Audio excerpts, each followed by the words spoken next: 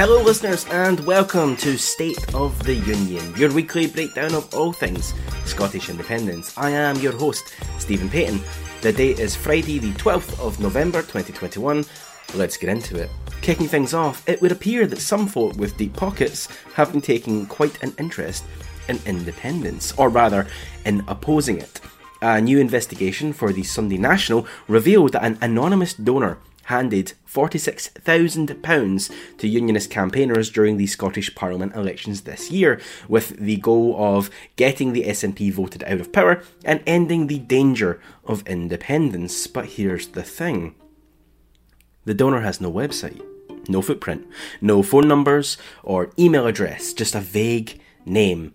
The Centre for Economic Education and Training, that is registered at an address in central London that's used by a PO Box provider and offers businesses the chance to use the address for £10 per month.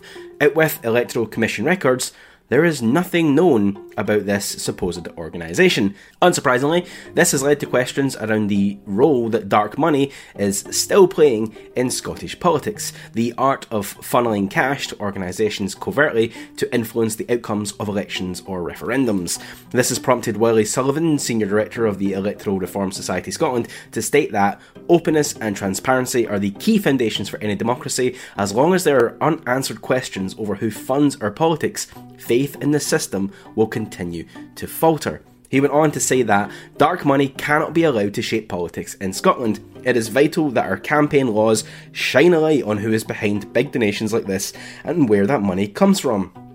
An anonymous postal address and an untraceable business name is not enough. 2 separate donations were made from the Centre for Economic Education and Training to Scotland Matters, a pro-union campaign group who spent over 56k at the last election to run, from the looks of it, mostly anti-Nicola Sturgeon campaigns. This is in line with earlier dark money scandals from the political right wing in Scotland, most prominently when it was revealed that the Scottish Unionist Association Trust had given the Tories almost £319,000 between 2001 and 2018, with no real trace of where that money came from. Meanwhile, it has also been revealed this week that a Facebook page for young unionists spent almost 20 grand on Facebook ads in the lead up to the election last year. Or this year, actually. God, as an aside, it is hard for me to believe that the election happened this year. It feels so long ago already. What is time in a pandemic? Well, pandemic or no, the Young Unionists page, despite being set up just 18 months ago, managed to get hold of £20,000 to spend on campaign claims and tactical voting calls, all from donors who also, seemingly, cannot be traced. Funnily enough, they are also based at a location that charges a small monthly fee to give you a virtual office in Edinburgh. So, you can see that this is something of a problem. As Scotland approaches a second referendum, we are already seeing a flood of dark money and cardboard organisations popping up to influence the outcome, with money coming from who knows where. Boris Johnson could have paid for these ads himself, for all we know. For legal reasons, though, I will clarify that I am not in any way saying that he did. Besides, he is much better at spending other people's money than his own, so I doubt very much it would have come from him either way. And there is a pattern here too. The Young Unionists account appears to have been set up by someone called Max Young. Prior to the Young Unionists group, Young was also responsible for a similar page called Capitalist Worker, an anti-Corbyn page that actually had many of its political ads pulled because they did not declare who had funded them. The page hasn't posted once since the April 2020 time period, seemingly having served its purpose. We're going to continue seeing groups like this popping up though, and not just against independence either, but likely all progressive causes. There are already plenty of regressive organisations on the go, with paid for mail-in addresses, and a lot of cash to burn. So as always, check your sources before sharing things you see online.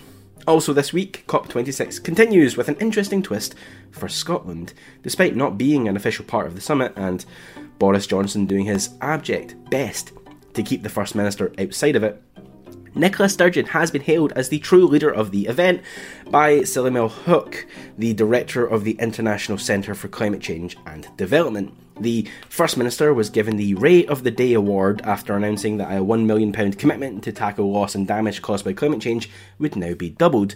Hook said in response, "The true leader that has emerged here in COP26 is not a party to the convention. She is our host. She is the First Minister of Scotland." Just before the COP started, she put £1 million of Scottish money on the table for a new fund on loss and damage and challenged all the other leaders to match it. Yesterday, she doubled the amount. So she is the true leader that is putting money on the table for loss and damage. The US is giving us $0, Europe is giving us €0, but Scotland is giving us $2 million. Whatever success or failure that may come from this conference, and I really hope it is a success, Scotland has, at the very least, made a mark on the international stage.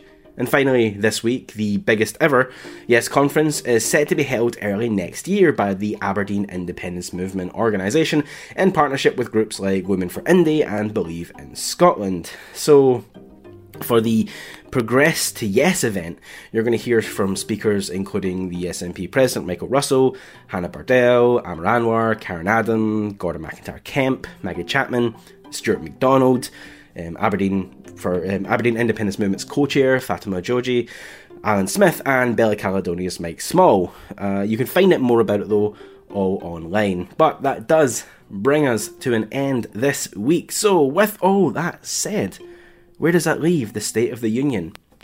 Like the money that funds it, in a dark place. We'll be back next week on Saturday instead of Friday. I will see you all then.